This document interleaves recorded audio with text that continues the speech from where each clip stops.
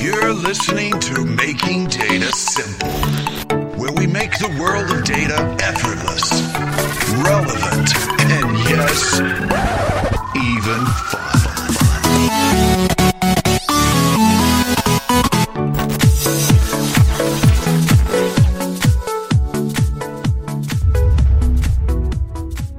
Welcome to Making Data Simple. As the name suggests, we try to talk to everything surrounding data, making the complex simple.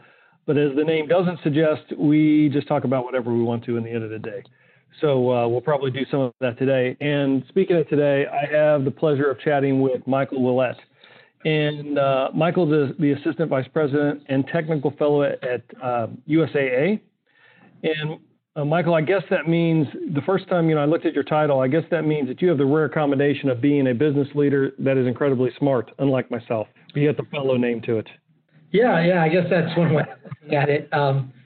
Or maybe it was the guy who was really smart and then just kind of accidentally fell into management. That's another way, I guess. Yeah.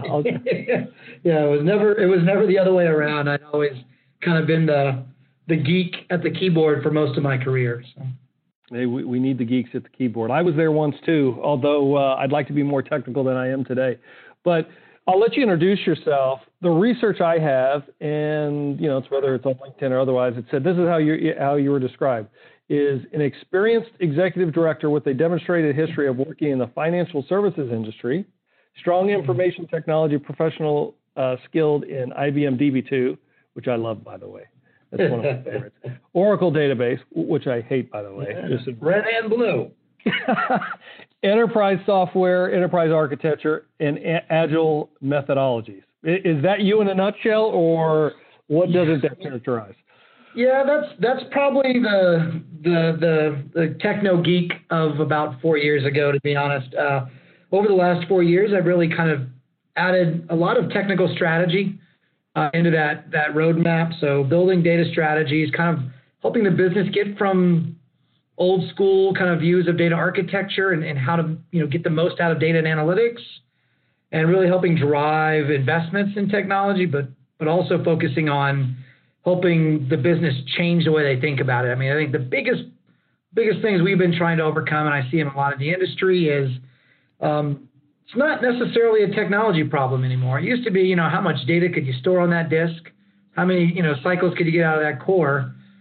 Today, we seem to be a little more capable in that space, with the ceiling being much higher. But where we've struggled is getting that change management of explaining the business how they can run and maximize their value out of data. And I've really spent a lot of my last couple of years bridging that gap.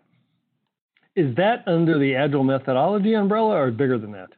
It's definitely bigger. I mean, Agile is part of it. I think that gets away from these long-term projects, but really, there's this great saying I saw once on the internet that a lot of companies, and I think it's true at most of the big ones, are still running on the classical HIPAA principle. I don't know if you've ever heard of this. I love it. It's called the highest paid person's opinion.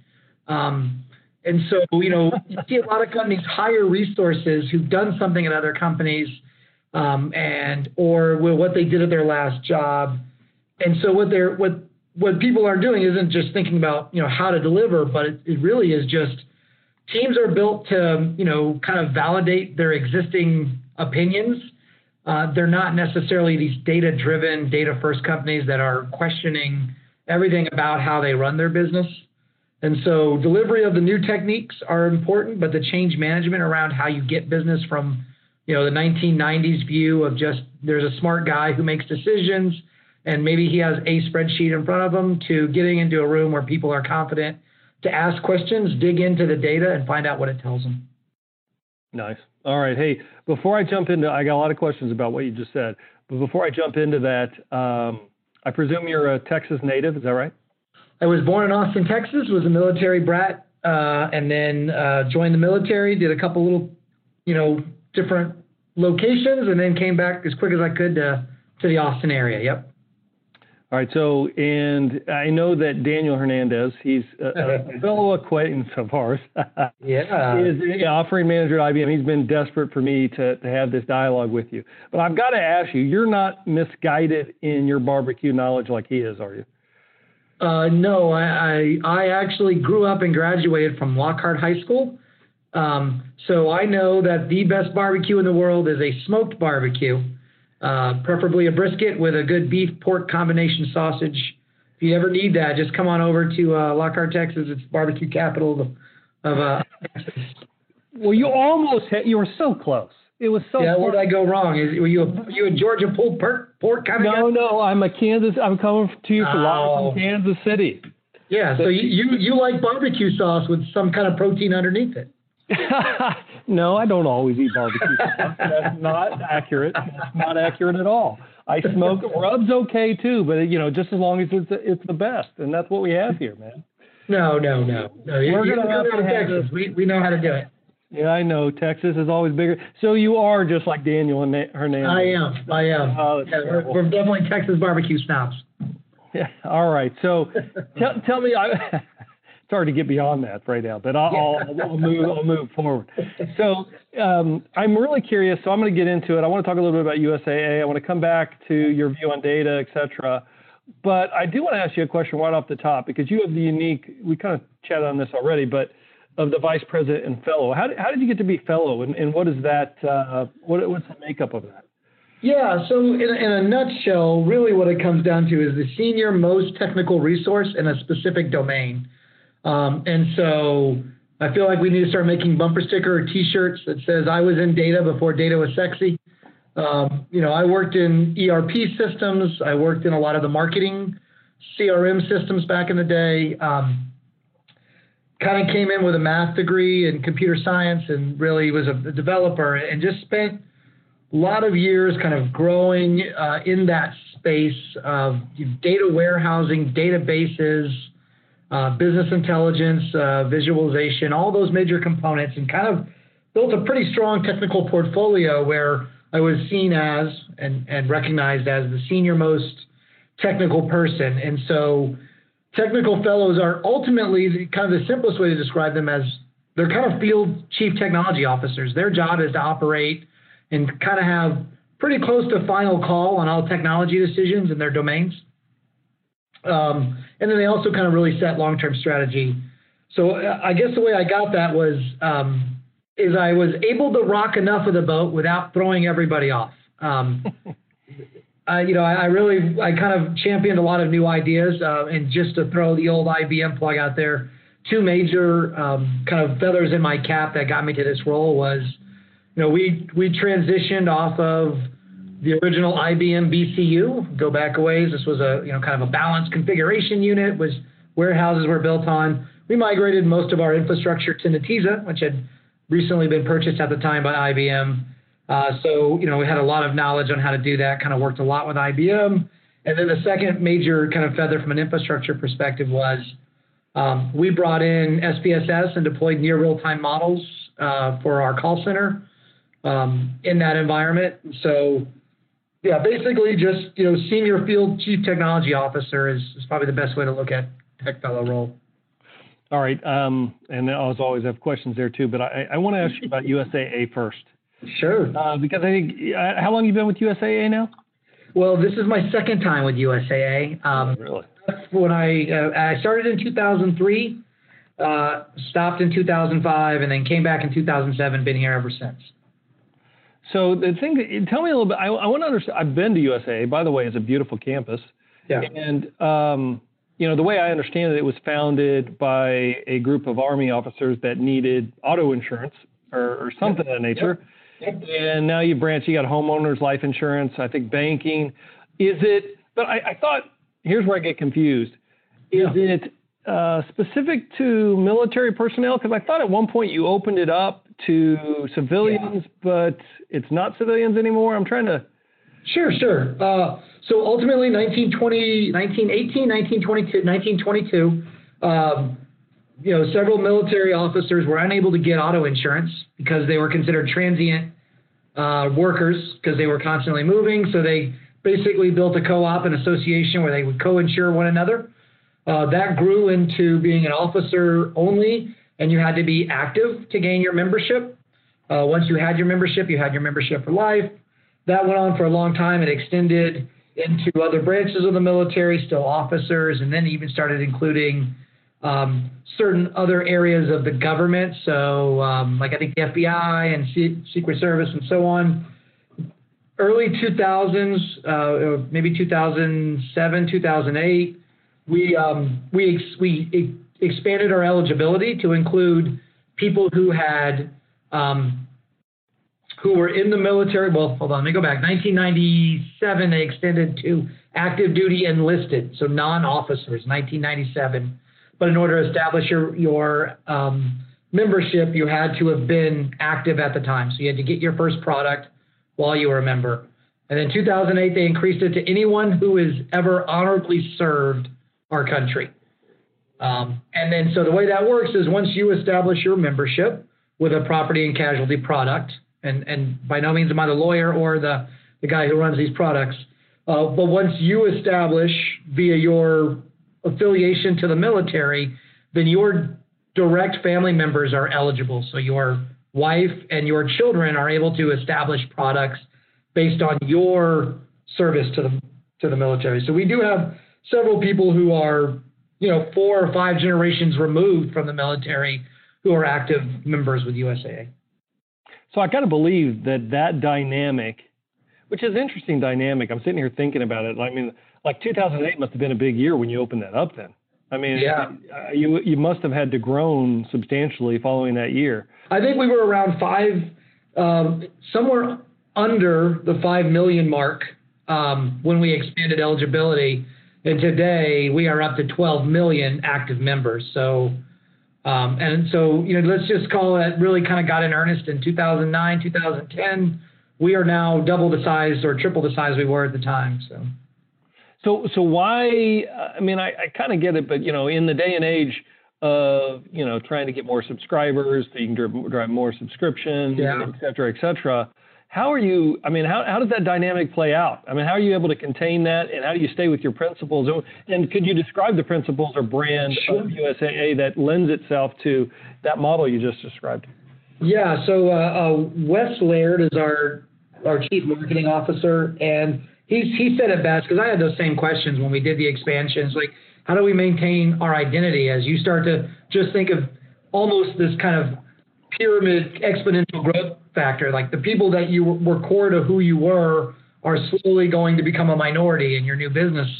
And I think the marketing and the branding team really said it best. And it says that we're willing to extend, our membership to more people over time. And we know that the dynamics will change, but we're always going to run our company with our military first. So when you think about what products we offer and how we go about doing our business, it is always about the active military, personnel.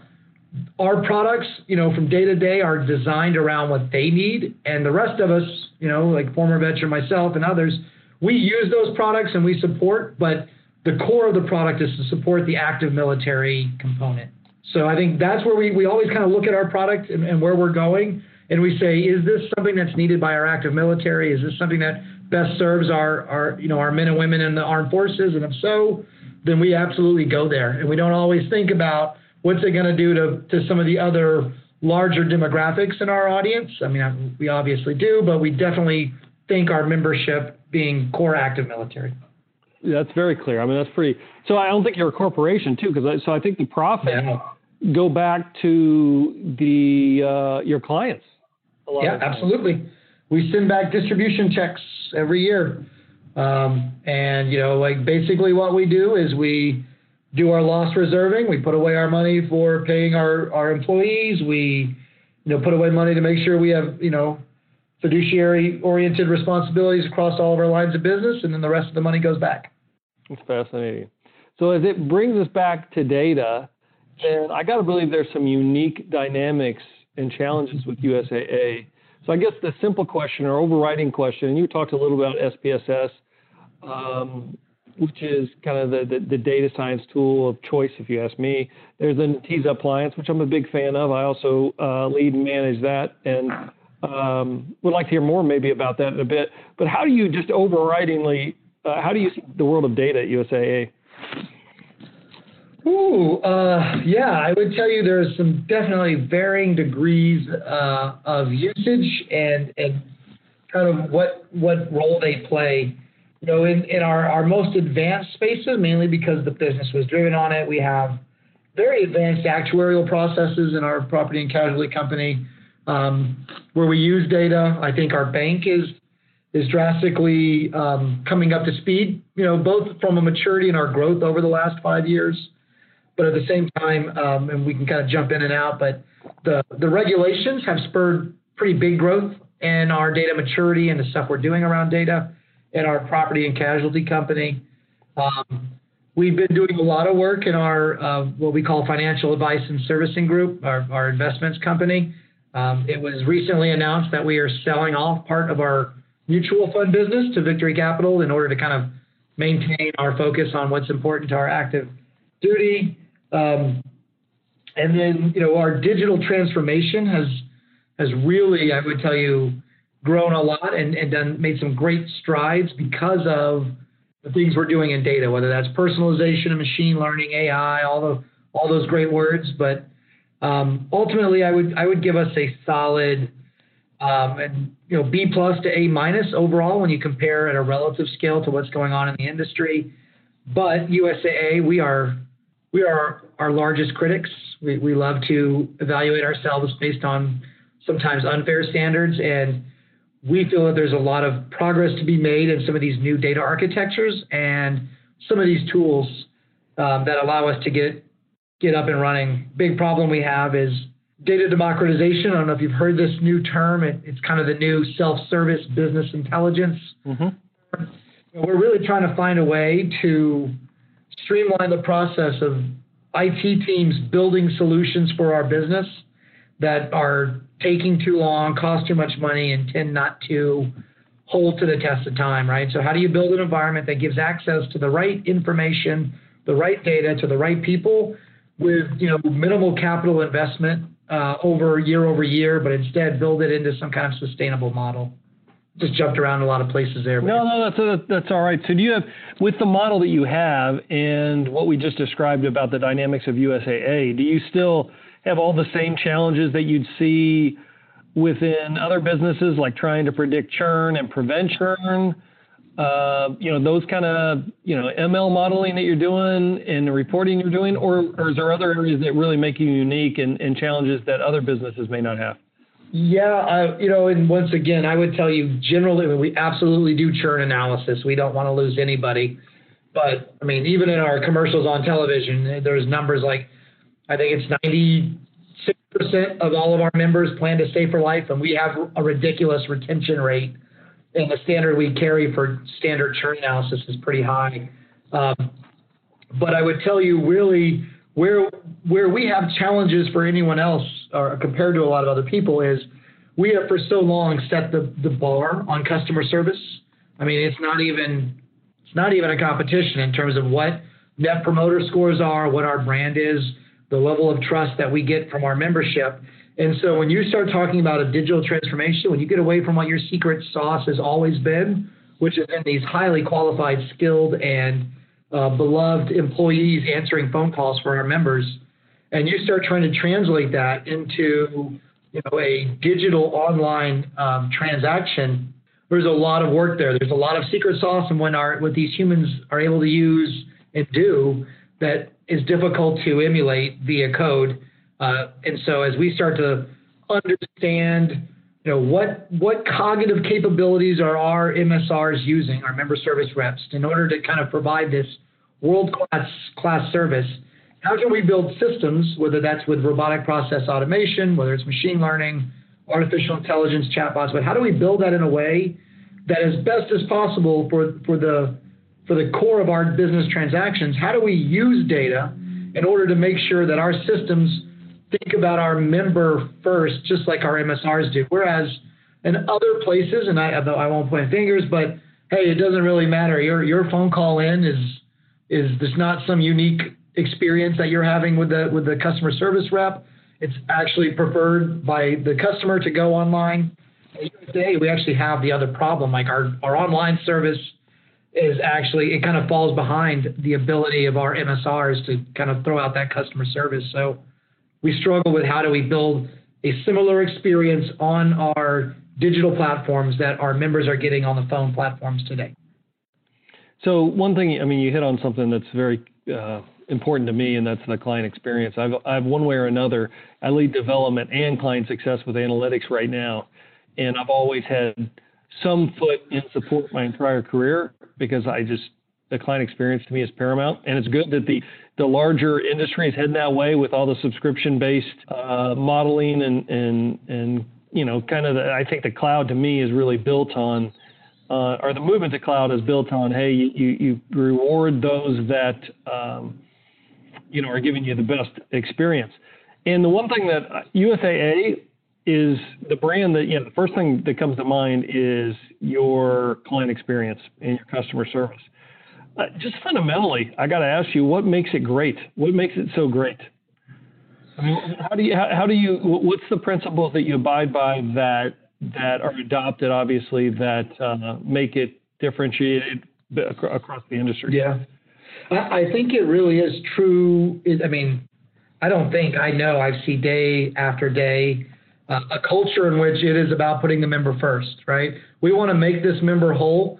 We want to do what we need to do to make that happen. And when you have a culture that thinks about the member experience and how we're best serving them first, like that's the number one kind of highest level C-suite objective at USAA is make sure our members are whole, that they have all the tools and everything they need to be, you know, financially secure throughout their life. That has been those things where it just permeates the entire culture. So yeah, we have a sales organization that is trying to make sure that we are letting our members know about the products we have.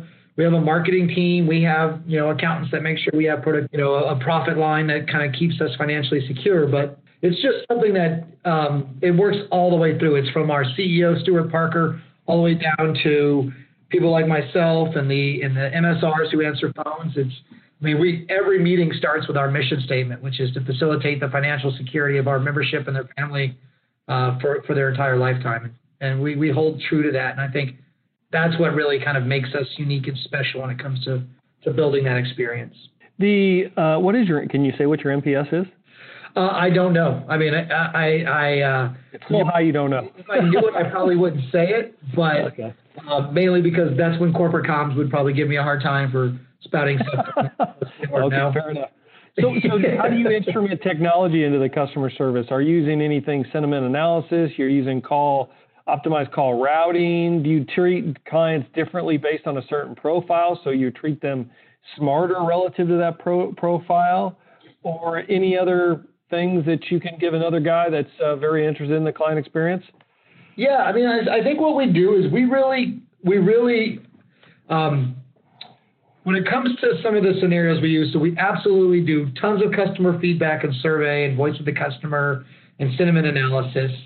But we spend a lot of time really trying to do this idea of a newer thing at USAA is this really monitoring the customer journey analytic, right? Like understanding what got them to this point, what's going on, what is in context of what's occurring. That's a new big piece that I think is going to make some changes. We do a massive amount of call routing, intelligent call routing. And really what we want to do is we don't have this kind of priority where certain people get certain levels. I mean, our members are our members. But what we do try to do is match, you know, the need of what you're likely to call in for to the person most suited to do that. And so we spend a lot of time kind of building that. That first call resolution is a big metric for us. And then the other is this channel shift. Like how many people are calling us because they couldn't finish something on the digital channel, right? They wanted to, they were trying to fill out a form, but something went wrong, and so they call in. So we really track that. We've also organized a lot of our delivery mechanisms and even our investments around distinct and important experiences. So whether it's purchasing a vehicle, acquiring homeowners insurance, you know, opening a product, getting married, we have built journeys and experiences that make sure our members have as seamless as possible of a journey through that. And so we understand that these are critical kind of pivotal points in our members' journey, kind of life, whether it's marriage, whether it's buying a vehicle, whether it's getting a home. And we try to make sure that we have those journeys and experiences well mapped with all the right tools in place. And then we measure those and kind of effectively use feedback mechanisms to tweak those processes. But end of the day, USA is still an auto property insurance company with a bank. And so there are large numbers of transactions that are simple things like, tell me how much money I have in my account.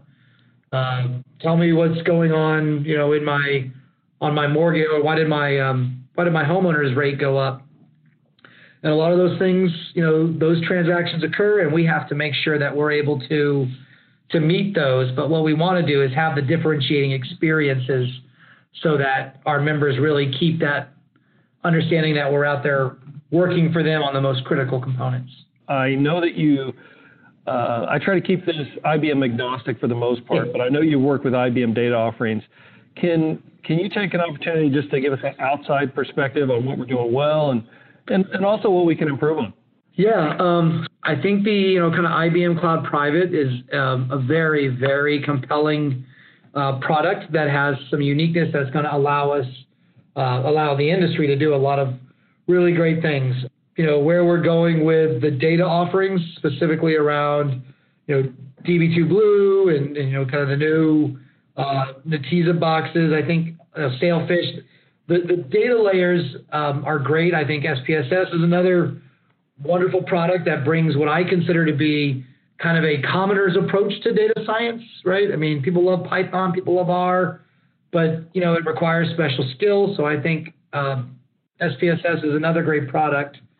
I think ultimately one of the things that I think IBM has, the upside that IBM has, that if they decided to really go after it, is just amazing, is there is no other company with the breadth of products that IBM has, right? From analytics to the data layer to, forecasting and modeling, just the breadth of products, the data governance tools, all of it. I still really, really believe that if IBM would say, we're going to start to truly tightly integrate these products in ways that even if you don't need it, it's just going to be how they work, would create such a compelling story for people that it would be difficult not to make, for large enterprises, not to make decisions. So I'll give an example. I understand why it doesn't happen. I'm just saying, take the long game here. Unica was purchased by IBM back in 2008, 2009, maybe even later. But when it was purchased, they had a Bayesian model in there that runs with its own code and does its own thing. And that system could call out and use SPSS. It's probably been 9 years since that purchase has happened. And I asked, hey guys, when is it that the SPSS engine, literally the SPSS framework, is not just bolted into Unica to run these Bayesian models, so that, that way, when you look at this, I may have just bought Unica as a standalone tool, but it's not its own code running a Bayesian analytic. It's running something on top of another framework that, if someone decides to turn it on, it's already kind of there. I think bringing all these products together, SPSS and data governance is another great example. There's so many places where you could build these consolidated suite of tools that would just, I think they could potentially blow away the fact that today I go off and get a lot of different products and I have to integrate those together. And that's just how it goes. Unfortunately, I have to do that same thing with even the IBM suite, right? And it just seems like at some point we're going to start bringing those products together and let them run in a way that really starts to make it a multiplier of value to the business. Fair enough. That I appreciate that feedback. Got a lot of responses I could give you. I would say that the ICP for data, in and of itself, that microservices architecture is not only set up for the integration of our products, but it's also making our standalone products better so that they integrate independently well, because we're designing them with containerization, built on Kubernetes, et cetera. So we should be able to give you exactly what you're asked for. USAA is a global elite client, one of our global elite clients. Daniel is the exec sponsor, the Daniel Hernandez I started out. Let's talk about all the things he's doing wrong real quick. No, I would love to do that, but I better not in a public forum. Yeah, because the scary thing is I'd answer that question. I don't give compliments to people I pay, so that's really the rule.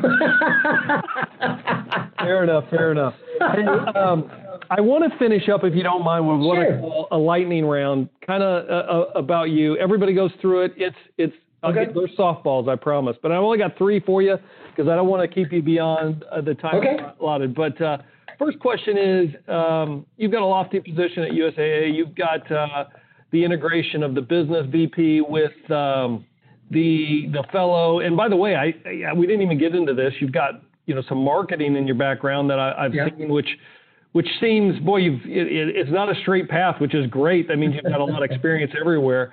But I'd like to describe a day in the life of Michael Willett. Yeah, I tell you, generally speaking, it's the day in the life of Willett starts with the coffee early in the morning. Get that going. I would tell you, first part of my day would be spent kind of helping the business rationalize their strategy, what they're trying to accomplish, and help them understand the feasibility of it, the timelines, and maybe how data or the infrastructures and technologies could help solve their problems. By the lunchtime, I'm kind of working with a lot of our execution teams to help them understand the bigger journeys, what's going on, best ways to think about design principles, and then really just kind of helping rationalize their execution portfolio, making sure that it's all aligned to a nice concerted delivery vehicle. I would tell you the next part of my day is probably spent with mentoring. I spend a good amount of time mentoring everything from new hires who are just getting into data to the most senior of the architecture teams, helping them understand some of these intangibles that make a difference. It's not always about being the smartest person in the room. It's about understanding, educating, teaching, and then more importantly, in some cases, just being quiet. That's probably my number one lesson.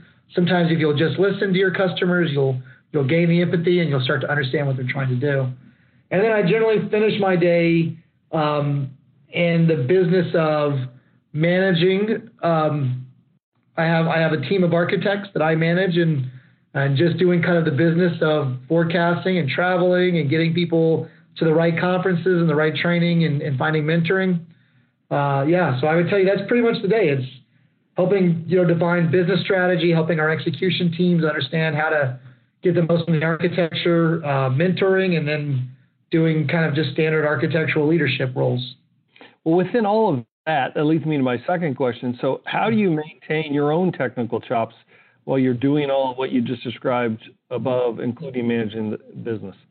Yeah, so the way I try to do that is I didn't bring it up in there just because it was too many things, but I do work heavily with our research teams. Like that's where I kind of spend my time keeping sharp. So as we prototype and pilot new tools, I spend time there working on that.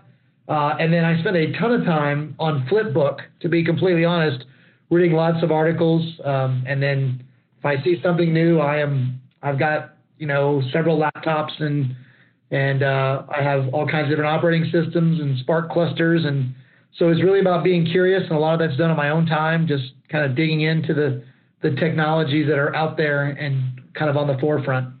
Flipbook, huh? That's one I'm gonna have. You go in there and basically you pick all the topics you like, and then it just brings all that news to News Aggregator, and I really, really like it. All right, that's good advice. Last simple question is just where can folks reach you if they have full questions? Are you willing to answer questions from anybody listening, and where could they reach you? Or is there a contact point? Is it like LinkedIn? Probably. Yeah, LinkedIn is probably the best place. Message me on LinkedIn. I am pretty responsive, actually, because like I said, with all the mentoring I do for my architects, I tell them having that social presence matters. So I probably check it several times a day. Notifications are on. So just message me there. And you're more than welcome to email me at my michael.willett@usaa.com. First name, last name @USAA. And, if I can help, kind of create some connections and I think that's what our industry needs. We need more people kind of bringing it together and sharing knowledge. I'd love to help facilitate that also. You are the man. Hey, you've lived up to everything that Daniel said you would. I find you very easy to talk to. And listen, just to prove that I was listening, there's a couple of things that I took away. There's a lot of sound bites here. Like, would you say it was HIPPO, highest paid person's opinion, to avoid? HIPPO. Yeah, the HIPPO principle. Yep. I like that. I was in data before data was sexy. See, I was taking notes. Yeah. Ability to important statement. Yeah. I was able to rock the boat enough without throwing everyone off. That's how you got in the position you're in. Yeah. Let's see. Infrastructure should be in the wall, not out front. Yeah. And one that I kind of conjured together was the change management. What did I say here? Change management. Or how do you drive change management? It's really done through driving growth mindsets and trying to have a philosophy of automating every process. Yeah. Hope I got that one. And lastly, this is probably my favorite one. And if this is really true, I want you to tell me, every meeting starts with a mission statement. That is absolutely 100% true. I had a town hall today, 150 people on a Skype call, and I started in an informal town hall with the mission statement. It is absolutely how USA runs. And what's the mission statement? The mission statement is to facilitate the financial, I don't have it exactly, but it's to be the provider of choice for our military community and provide products and services that kind of facilitate the financial security of our membership throughout their lifetime. I think that's a fabulous suggestion. I think more companies, and I need to think about that just as well, should do that. Yep. Keep everybody on the same vision. Thank you so much for your discussion today. I think it's fabulous. We will be in touch so we can carry on this dialogue if you're up for it in the future. Love it. Thank you very much for the time, Alan. Enjoyed the questions. Enjoyed the conversation. Hey, thank you so much. Appreciate it. Perfect. Thanks, guys. Thanks for listening to the Making Data Simple podcast, where we make data fun. Be sure to visit IBMBigDataHub.com/podcast to access the show notes and uncover even more great episodes. Remember, the views expressed here are those of the host and its guests and do not necessarily represent the views of IBM. Until next time, over and out.